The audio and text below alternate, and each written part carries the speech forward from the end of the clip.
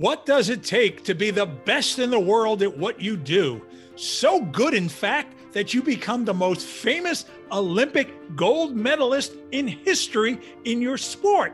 Buckle on up as you are about to hear from this legendary Olympic champion. Welcome to the Motivation Show podcast, where we interview remarkable world-class experts that help bring out the greatness within you.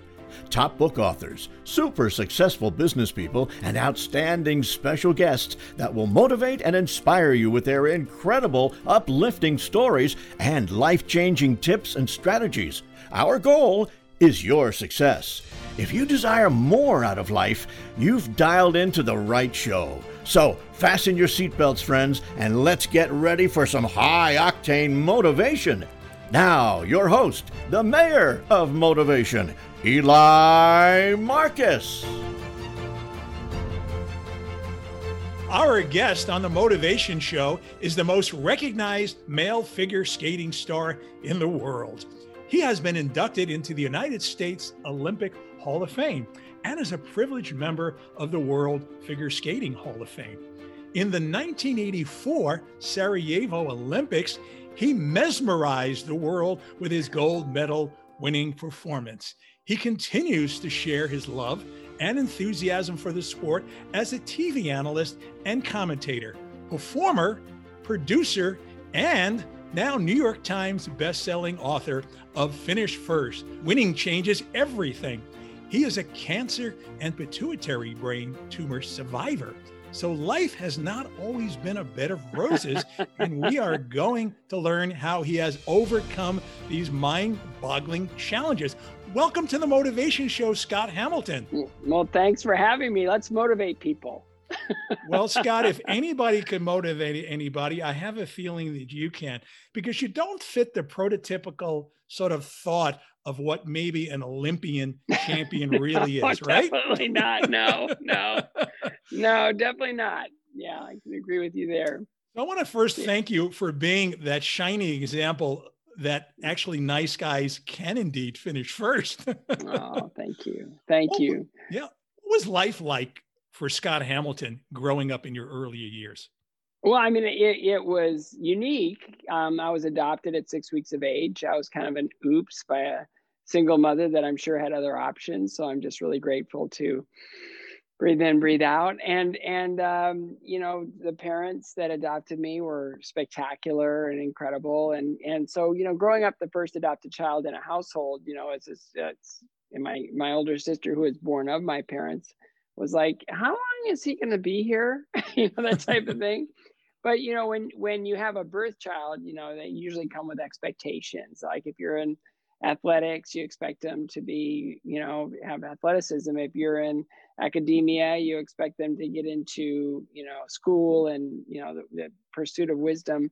But when you're an adopted child, you're sort of like, let's just see what happens. And so there was kind of this clean slate and this white canvas that my parents just sort of allowed me to live in. And I was very sick for years. And then I was in and out of hospitals for like 4 years. And then, our family physician just told my parents they needed a morning off. And so I went to the skating rink, the brand new skating rink at Bowling Green State University. And it was there that I just fell in love with skating, because I realized that I was really literally and figuratively on equal footing with all the well kids and the best athletes in my grade. But, it was just one of those things that I just fell in love with the idea that I had, like, for the first time in my life, self-esteem. Like I could do something as well kids, and I could do something as well as the best athletes in my grade. And so as I improved in skating, my health improved. And so my parents were basically, okay, this works. 4 years of sleeping in the corner of the room in a hospital, this works. So we're going to continue to skate. So I became a skater, and I spent a lot of time trying to figure it out, how to rise above my condition of being in a small town with limited coaching and no real, I guess, pedigree, I should say. a lot of Bowling Green was brand new, and the skaters that skated there took their first steps and as they opened their doors, and there was no culture for championship skating. So I spent the first bunch of years just skating in Bowling Green, and then a judge from Cincinnati came to my mom and just said, if you're going to do this, you should probably do it all in. And so she recommended I go to Illinois and take from a coach there. And I had the privilege and the honor of skating with Janet Lynn, who was at that time the most popular woman athlete in the world. And I just kind of had to figure out how to train, how to take in coaching, how to apply it to my day-to-day. And then when my name was announced, how to actually compete. And I failed a lot, like consistently. And what did you learn from that failure? Just that I am not afraid of it. And, I got to a point where I wasn't afraid to fail, but I also got to a point where I knew there was something to mine. Like I knew I had something in there that needed to come out. And so I just had to, keep working it until I figured out a way to, on the night, show up and put down a performance that was worthy of a podium. And from there, it's still kind of a little bit of up and down, and still a little bit of R&D that needed to be done on my skating. But once I figured it out, there was really no turning back. I went all in, and I was able to compete at a really high level for a long period of time. Was there a tipping point, Scott, where you got to Yes. where you said to yourself, gee, something? I have something here. I might actually be an Olympian. No, it wasn't so much that. All of that was a byproduct of basically, I bounced around on the lower levels. Novice, I came in 9th out of 9 the first year at nationals, and then 9th out of 10 my second year at nationals, and then figured, what's the worst thing that can happen? I go up to junior level. Why not? It's like I own the cellar, of men's skating at that time at Met. And I was 7th the first year, and then a new coach came in and kind of cracked the whip. And so I ended up winning junior nationals kind of out of nowhere. And that got me a sponsor, and a coach showed some interest in me. So I moved to Denver. And after my first year on the senior level, where I came in, 9th again, it was there that I realized that my mom had sacrificed everything, all of her own personal comfort, anything that she could have, had that she worked hard for, that she sacrificed for her children. And I was squandering it. And, I was in her hospital room. She was suffering from cancer until about 3:30 in the morning, and then went home and went to sleep on the couch because we had a lot of people visiting us to support us. And my brother-in-law at the time woke me up and just said, "Your mother is gone." And that was the moment that everything changed. I went for a walk in our backyard, and I just walked for, I don't know how many hours. I just walked because what do I do with that grief? How do I deal with the loss of, kind of the woman, the person, the human, the parent I love most on the planet, and it's like, how do I do this? And then it just came to me, thank you, Lord, that I could honor her in everything I did. And so I took her to the ice with me every day. And then anytime I felt like, I was going to, I'll just be a little late today. No, honor her, be on time. I'm just going to get off a little early because I'm kind of sick of doing figures. No, honor her, stay on to the last possible second, get as much as you can. I don't really feel like doing a long program run through today because they're kind of hard. And it's like, no, honor her, do your long program run through. So I went from being sort of a guy that would do kind of the minimum to being that guy that would do the maximum. And it was all just to show gratitude, appreciation, honor my mom for everything that she sacrificed for me, and to show her just daily how much I loved her and I wanted to become the person that she always dreamed I could be. And that kept me really super accountable. So I would show up at the ice every day and I wanted more. And the results followed, from that 9th place finish the last time she saw me skate in competition to the next season, I was third in the United States and 11th in the world, to 2 years later being on the 1980 Olympic team, where I came in fifth and then fifth at Worlds. And then for the next 4 years, I never lost the competition.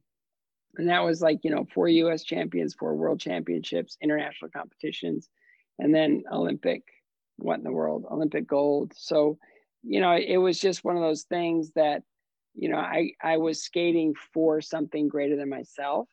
And it was just the idea that I could aspire to be the skater person that my mom dreamed I could be, and that everything that she sacrificed to allow that to happen. So yeah, it was a real motivating factor and a real, humbling thing where, I never really felt worthy of any of it. It just sort of happened. And the more I invested in my success, the more success followed. And so, yeah, so I lesson right there, investing in your success. Yeah. Rags to riches thing, And so it became like this guy that was perennial living in the basement to now, being able to compete with anyone in the world. And it just started with that decision that, yeah, I'm going to make this happen. I'm just going to do it. And with no promise of anything on the other end. I was the 9th place guy in the country, which is, no expectation, right? So once I realized that I could sacrifice just general kind of lazy comfort for just something more. And then that was just honestly just to be the best that I could be and committing to the long haul. It was remarkable how the results just came from just that one decision of honoring my mom. You write in your book, Finish First, that the odds of you becoming an Olympic athlete were basically slim to none. Yeah, none. Yeah. Why were the odds so slim? And did you realize it at the time that they were that slim? I didn't come from any kind of pedigree. My parents they were in academia. My dad was a PhD professor of biology. My mom was the second grade school teacher who went back, got her master's to be an associate professor at Bowling Green in the home economics department, where she majored in marriage and family relations. And she, just worked. She taught school, went to school, raised a family. She had like 3 sets of clothes, because everything went to her kids. And so, it was like there was any of that said, oh, by the way, your son's going to go to the Olympics and win a gold medal.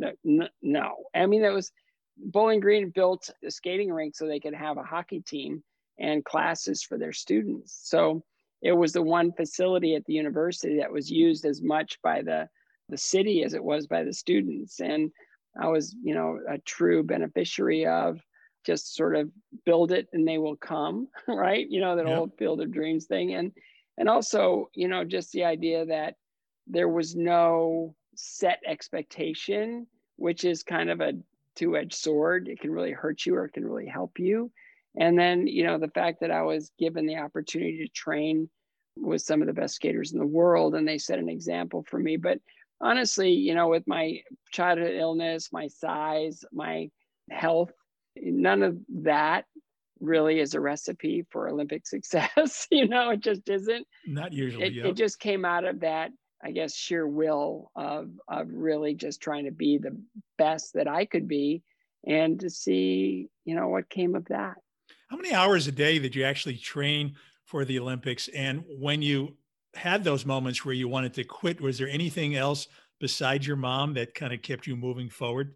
In the beginning, it was all mom. And I would go about 4 hours a day of just the compulsory figures, just tracing circles and trying to master the turns and the cleanliness of the edge and all that. And that was kind of tedious and boring. And I didn't really like them very much. And honestly, they didn't like me either. It was kind of one of those things where if you dread doing something, the results follow. I like to free skate, and I love the excitement of jumping and spinning and performing, and just the athleticism of all that was really satisfying to me. But I didn't like the tedious nature of just doing the compulsory figures. And then it got to a point where something, it just sort of, I realized after the 80 Olympics that, because I was 8th in the figures and in Lake Placid and at the World Championships, and I was able to pull up to 5th, that if I wanted to win, I had to get, it's kind of what my kids all the time, I do this and they always roll their eyes. It's like, what's the greatest strength?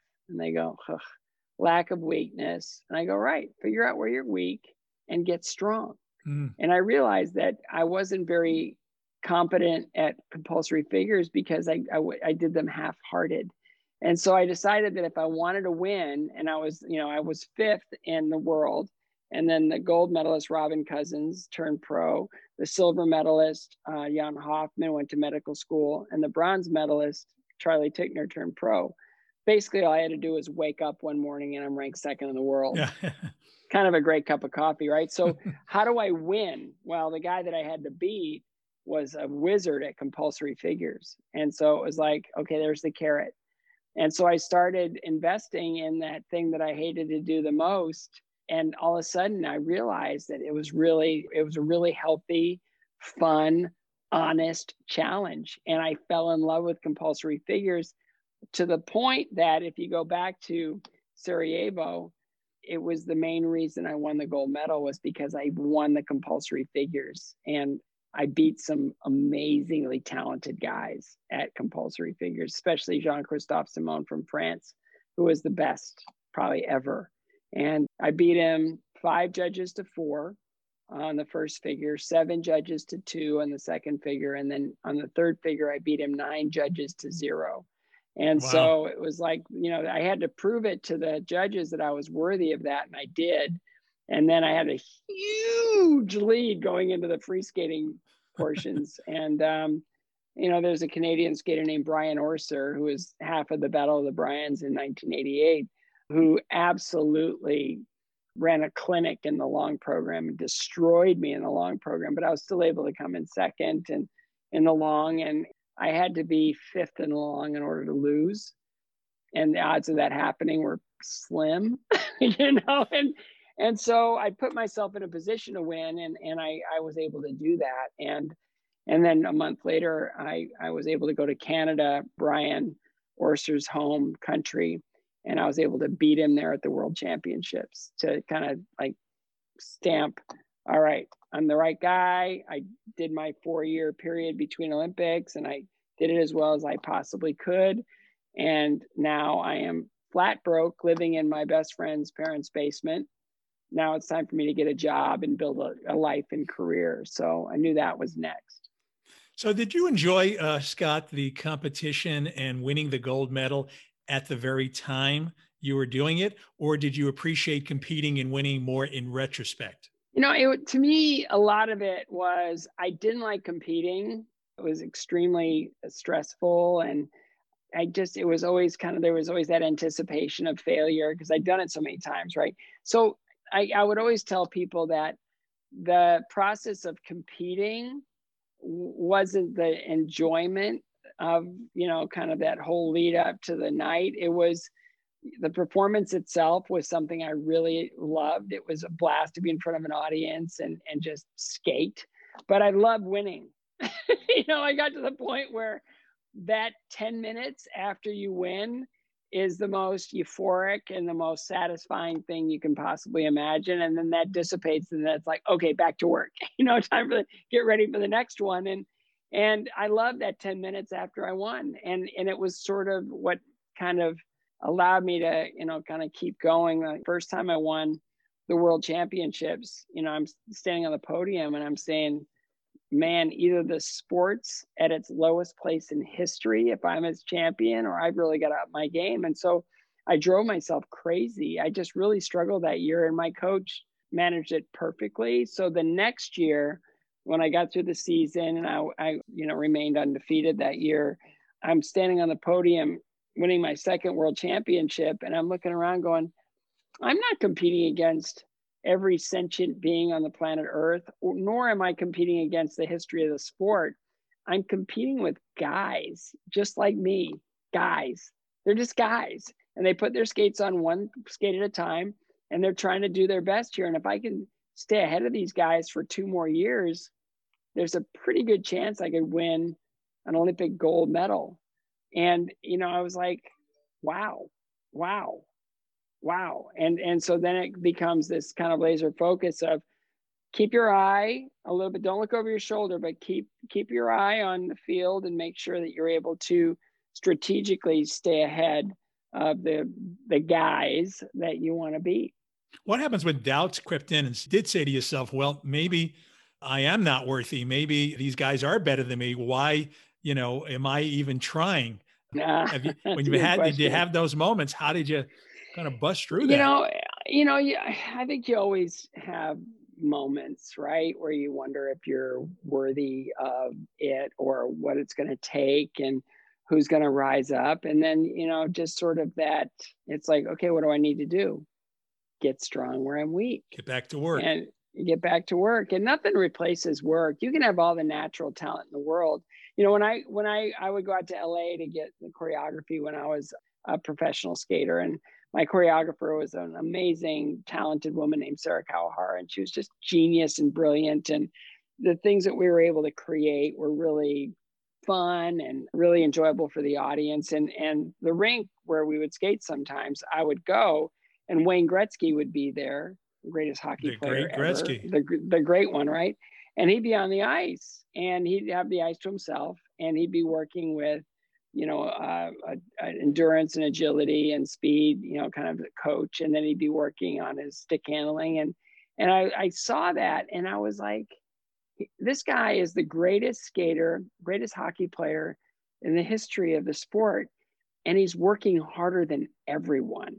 Wow. Yeah, and he also said, it's like he said you miss 100% of the shots you never take, right? Right, and so he was that guy that, yeah, maybe he had all the natural ability in the world, but that wasn't going to see him to the finish line. That wasn't going to get him a cup. He had to work hard at using whatever gifts he was given and leveraging those gifts into something even beyond spectacular. And so, you learn from people around you. It's like, Michael Jordan was kind of crushing it, and I would look and I would watch him and I'd say, wow, it's like he's working really hard. And all the people that I saw that were super successful were working really hard. And, post Olympics, there was no real place for a male figure skater. Ice Capade signed me because that 4-year run I had hadn't been done since 1960. And well, the 4-year run hadn't been done since 1956, right? Because I won 4 world titles, and a guy who won gold in 60 won 3 world titles, and he didn't compete at the Worlds in 60, but he would have won because he was that great. But so they signed me, and I told them I was going to be your model employee, best they've ever had. I was going to show up every day. I was going to skate hard. I was going to, just promote. And they're like, yeah, we're sure, whatever. And, I realized at that time that if I needed a role model, there really wasn't one in skating. There was Gordy McKellen, who was the national champion in 73, 74, and 75. And I skated with him in Illinois at the training ground with Janet Lynn. And I watched him and just how he was as a skater and as an athlete. And he was a great role model. But I knew if I wanted to build a professional career, there was really nobody there that I could, kind of say, well, I'm going to step into those shoes, because the shoes didn't really exist the way I wanted them to. And so Sarah and I would just create these outrageous programs. But my role models at the time were Neil Diamond, because he showed joy every single time he was on stage in front of an audience. And that's why he was able to tour for 50 years. Sweet Caroline. Bum, bum, bum. And then the other role model was Bruce Springsteen, who just worked harder than anyone else. I mean, those 4-hour shows are legendary. And he just, built an audience. He just said, I don't have an audience now, but I'm going to build one. And to this day, he can tour the world and sell out stadiums, And then my third role model was a guy named Robert Plant, who was the lead singer of Led Zeppelin, who went solo.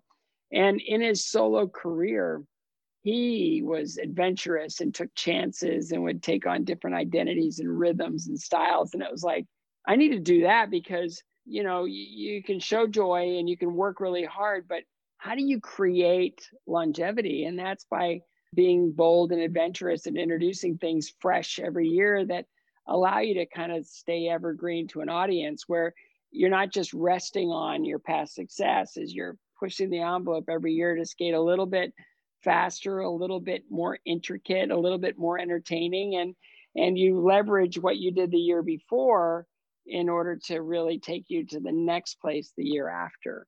And I was able to do that for 20 years. Wow. Yeah. Busting that status quo. I love that story. Yeah, So, yeah. one of the great quotes that you have in your book is that making the choice to finish first will change the trajectory and quality of your life and will change everything. Can you tell us more about that? Well, it does change everything. It changes the air in the room. It changes, you're the same guy. Like, Joe Walsh said, everybody's so different, I haven't changed, right? And that's true. Is when you start to win, when you start to be more successful, when you start to, hit that top of the podium, or when you start to skate at a level that draws more people to what you're doing, it creates more opportunity. It creates the next possibility. It creates all kinds of incredible, people look at you differently. People, they want to be a part of what you're doing. They really want to give you the next opportunity, and it just grows on itself. And out of the Olympics, I had this attitude that I wanted to be an appreciating asset. I didn't want to be a depreciating asset, meaning that I didn't want my Olympics to be the end all be all of how people looked at me and what they, whatever they thought of my skating.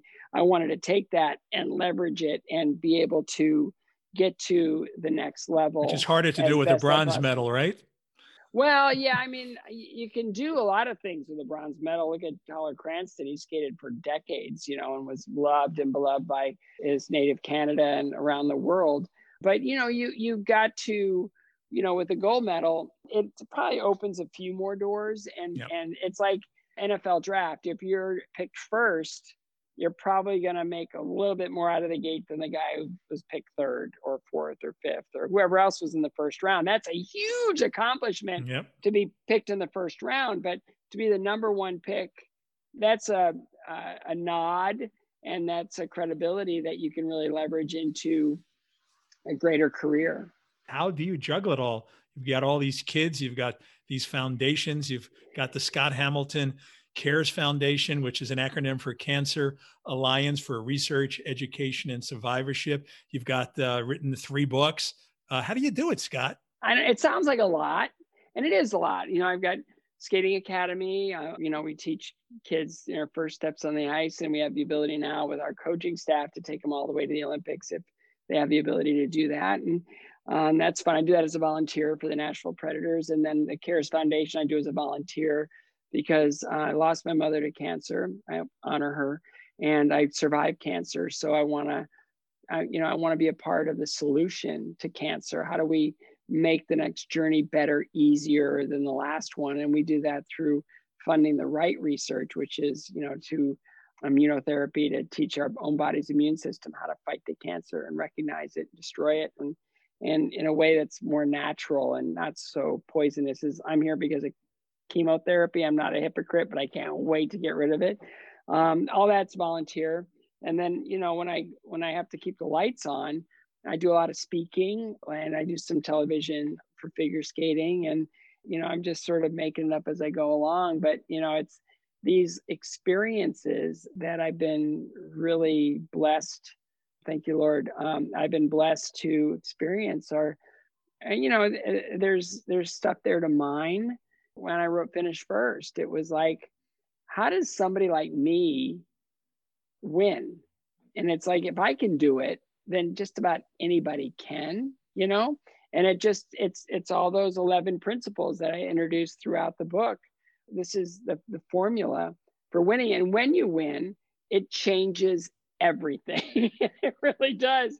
It changes the next opportunity and what that looks like. And that opportunity changes the next one. Because if you build this sort of mentality for winning, whatever that experience or whatever that job or whatever that is, you can leverage that to never before anticipated. So, it's just that. It's like winning changes everything. And if you can create a winning mindset, if you can create a winning image, you build a trust, right? And people get behind that, and they, in many respects, they just want to be a part of it. And And it's like that. How do you fix skating? Skating has been in kind of like a recession for the last, I guess, 15 years or so, 20 maybe.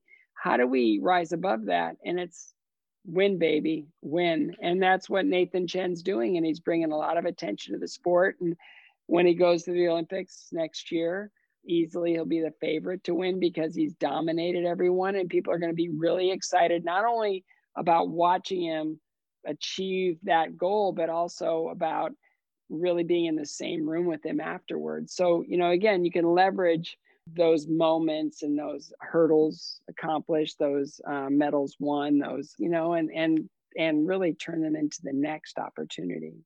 You have another great quote in your book. You say that some of us are born with more resources than others, more access, more opportunities. Some may argue that a Michael Jordan or Wayne Gretzky, maybe they have more resources, maybe they didn't. But the real thing that kind of separates even those like a Michael Jordan or Wayne Gretzky, despite the opportunities, is one qualification that makes someone more likely to win. And you say that they choose to win.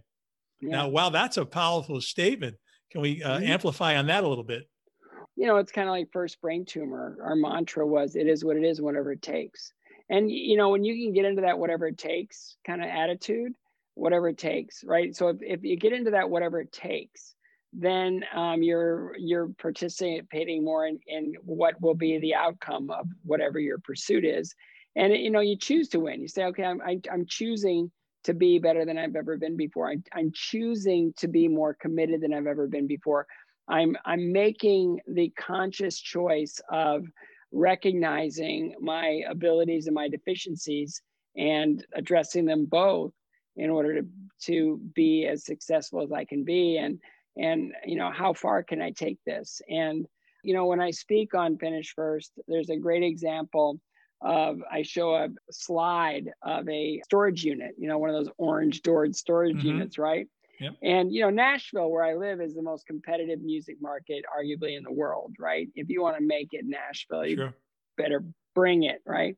So there's this guy who works a 9-to-5 job, Monday through Friday.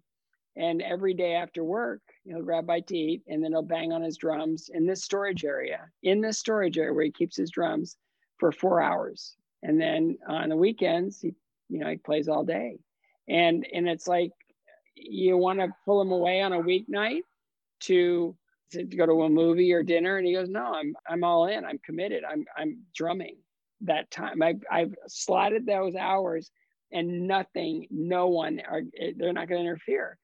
That's being so myopic and being so committed that I have no doubt that guy is doing every single thing it takes in order to be competitive in the most competitive music market in North America. Right? No, you just show up. You just show up and you do the work, and you repeat those steps over and over and over to where they become second nature. When anybody starts skating at the skating academy and they're like, wobbling and they're doing all these things, and they have rental skates, which are the bane of my existence. They're on bad equipment. They've never skated before. And they go, I just don't think I can do this. And it's like, do you remember learning how to walk? And they go, no. I go, but do you think about it now? And they go, no. I go, that'll be your skating. You just got to show up. Yeah, just start. Over and over and over. If you repeat something enough, it becomes second nature. So, Scott, you're a role model literally to tens of millions of people who have challenges. You're a role model to me watching you thrive despite your challenges. How have you been able to not only cope as a cancer and a brain tumor survivor, but to actually thrive and be happy despite it all and be the eternal optimist you are known to be? When I was writing Finish First, it just came down to how many times do you think you've fallen? And I did the quick math, and I figured I'd fallen down probably about 41,600 times minimum. Wow. Well, I've gotten up 41,600 times. Yeah. The more you're able to get up, the more you're used to getting up. And that's why, when COVID shut everything down, it was like, we introduced Live Your Days. How can I encourage people? Well, I can remind them that our bodies are very fragile, also phenomenally resilient, but ultimately temporary. Today's one of your days. How are you going to live it? And it's a real call to action, because what we say throughout the Live Your Days platform is we don't get to choose how many days we live on this earth. We only get to choose how we live them. And so it's a real call to action. It's like standing up in the face of a pandemic and saying, no, I choose joy. I choose abundance. I choose it all. I just choose the good. And so, if people go on liveyourdays.com, they can find a 30-day challenge, which is really fun. And it's simple tasks that are meant to build those muscles of just gratitude and joy under any circumstance. And I think I was only able to do that because, when I had cancer, it was a real wake-up call because I lost my mother to cancer 20 years before. And then when I got through that, it was like, wow, that was really hard, but it was, here I am. And then brain tumor number 1, it is what it is, whatever it takes. Brain tumor number 2 was like getting kicked in the gut. I had surgery, brain surgery, 1 turned into 9. And then came back from that. And then when the next brain tumor was diagnosed, they're giving me the treatment options. And all I kept hearing in the back of my mind was get strong. And I didn't know what that meant, get strong. It's like they're telling me about surgery. They're telling me about medical options. And all I keep hearing is get strong. And I realized in that moment that it wasn't about getting strong physically or emotionally or intellectually or spiritually. It was all the above. In order for me to stand up in this moment, I had to be committed to be stronger than I've ever been in every capacity, in every aspect of my life. And it was the healthiest thing I've ever done. It was like, all right, yeah, I got a brain tumor. How do you want to treat it? I don't. I'm going to put my faith in the Lord. And I'm going to show up every day. I'm going to get stronger than I've ever been, and in every way I possibly can. And let's see where this thing goes. And so for the last 4 years, it grows, it shrinks, it grows, it shrinks, it grows. And so I haven't had to pull the trigger on any kind of treatment. There's no surgery, no chemo, no any of that. And when I do, I will. But for the time being, I'm just getting as strong as I possibly can. So for Scott, for those people who are suffering and say, woe with me, would you say pull out your faith as the number one battle against I'd this say, challenge? Where are you weak right now? Get strong. Are you weak emotionally? Get strong. Surround yourself with people that are going to lift you up. Are you weak because you don't understand your condition? Well, get smart. Do all the research you possibly can. Am I weak because of my condition? Well, physically, you can do things to, clean up your diet, do your research, take the right supplements, and build your body up. Move. Your body wants to move. Let it move. And ultimately, though, knowing that our physical being is temporary, but what's the driving force of all of it? That was our eternal soul.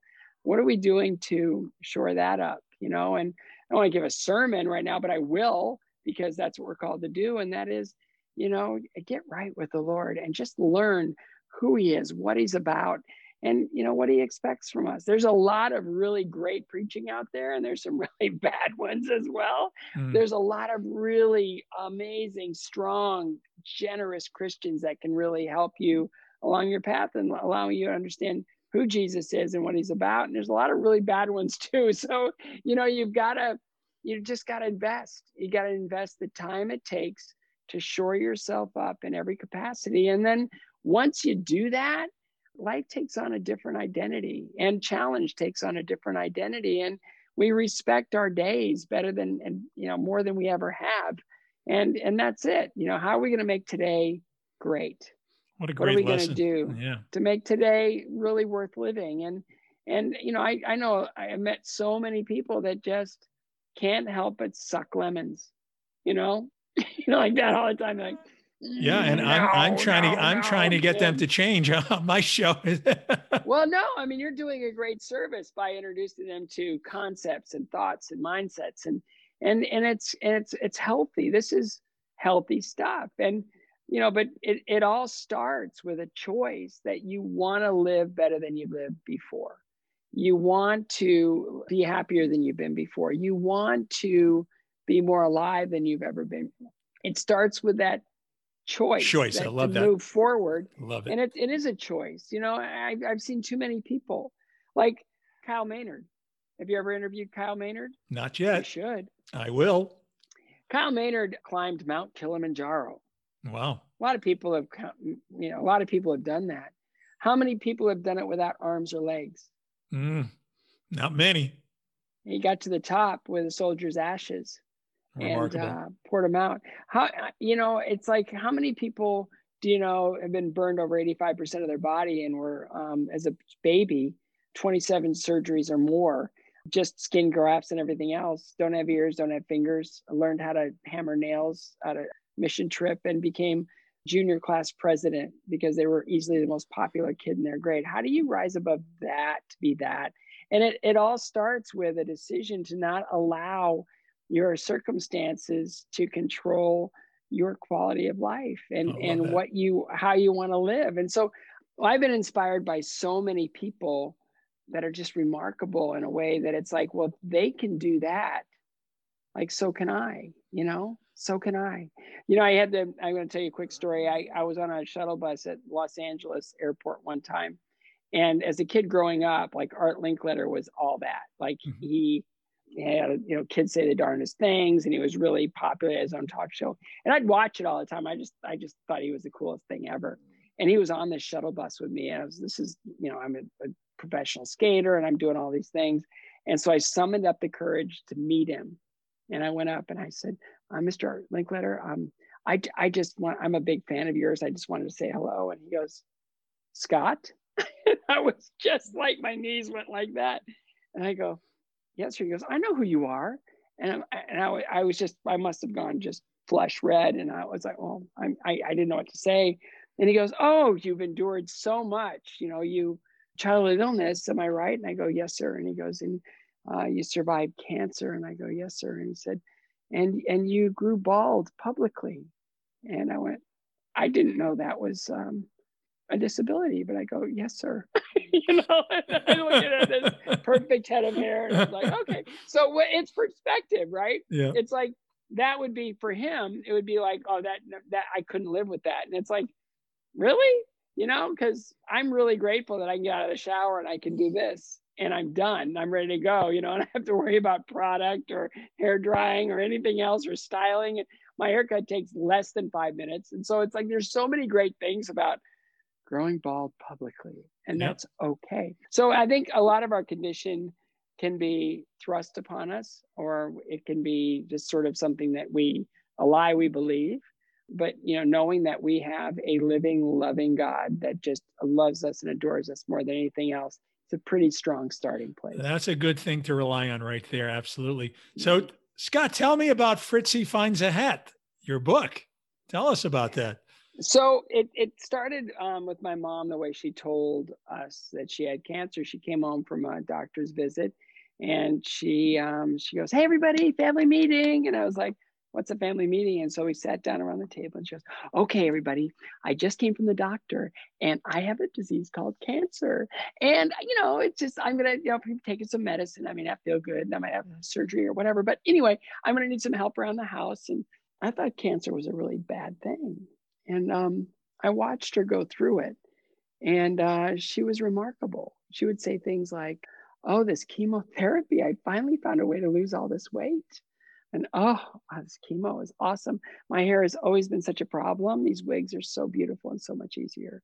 And she goes, oh, this chemo is phenomenal. I've wanted to quit smoking all these years. Now I have no desire. It's like she flipped the script and it was like, yeah. So basically the idea of Fritzy Finds a Hat is that Fritzy's mom comes home with the news that she has cancer, and every Tuesday she goes in for a treatment. And Fritzy takes it on himself to say, I'm going to find her the perfect hat for her treatment days. Something that, and so we pulled everybody together. It was Brad Paisley did a lot of the illustrations, and Mary Coffeen, it was a really great group effort to pull Fritzy together, but it was all based on the courage and the attitude of my mom and how children can really participate in their parents' challenges and be problem solving. Wow, love it. Scott, thank you so much for sharing all these great motivations, inspirations, helping to uplift people. How would you like to leave our audience today? Any other further thoughts? Oh man, we've just got through or getting through or are still going through one of the most difficult things we've ever experienced, just the loss of life, people getting sick, just all the decisions that come with vaccines and all these other loss of work. And it's been a devastating time in our history. And I just really want to encourage people just to know that this too shall pass. To hang in there in every way you possibly can, and to just try to inject a mountain of joy into your lives. My wife said it best in an interview, because no matter when I have a scan, I say no matter whatever the result is, I'm going to face it joyfully. And they're like, really? And she said, joy isn't the lack of fear and suffering, it's how you go through it. And I really want people to understand that no matter what's going on in our world and our life and everything else, we still can choose to enjoy this moment, this day, and just fight for that and really, choose to be stronger than you've ever been, and to be more aware that it all starts with the fact that you're loved unconditionally and forever. That's what somebody told me the definition of the gospel was. They said, you are loved, deal with it. So it's about choosing today to make your day or somebody else's better, and that's kind of the secret sauce. Just it starts with a choice. So beautifully said. And everything comes from that choice. So tell us again how people can stay in touch with Scott Hamilton and your foundation and all your work. Well, everything, you can go through scotthamilton.com, scottcares.org, liveyourdays.com. I think you can navigate to everything from the scotthamilton.com webpage, but we're doing a lot of fun things, and we're serving the community in fun ways, and everyone's invited to the party. So come join us, and let's, on the cancer side, let's change the world for the better. And if you want to learn how to skate, we know how to do that. And I'm here to serve, and I'm here to do whatever I can to take the gifts I've been given and share them in the best ways possible. And I'd like to encourage my audience to go out and get yourself a few dozen copies of Finish First, which I can't put down. Great lessons of life on how winning changes everything, and it really does. And go out and get Fritzy Finds a Hat, because these things support Scott's foundations, and they're good things. Thank you so much for being part of our show today, Scott. Thank you.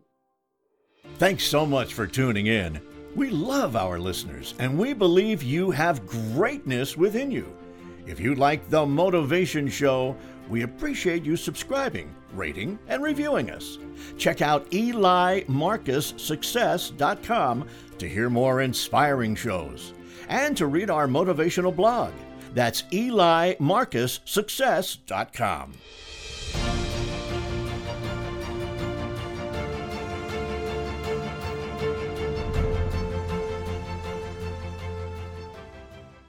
This podcast is a part of the C-Suite Radio Network. For more top business podcasts, visit c-suiteradio.com.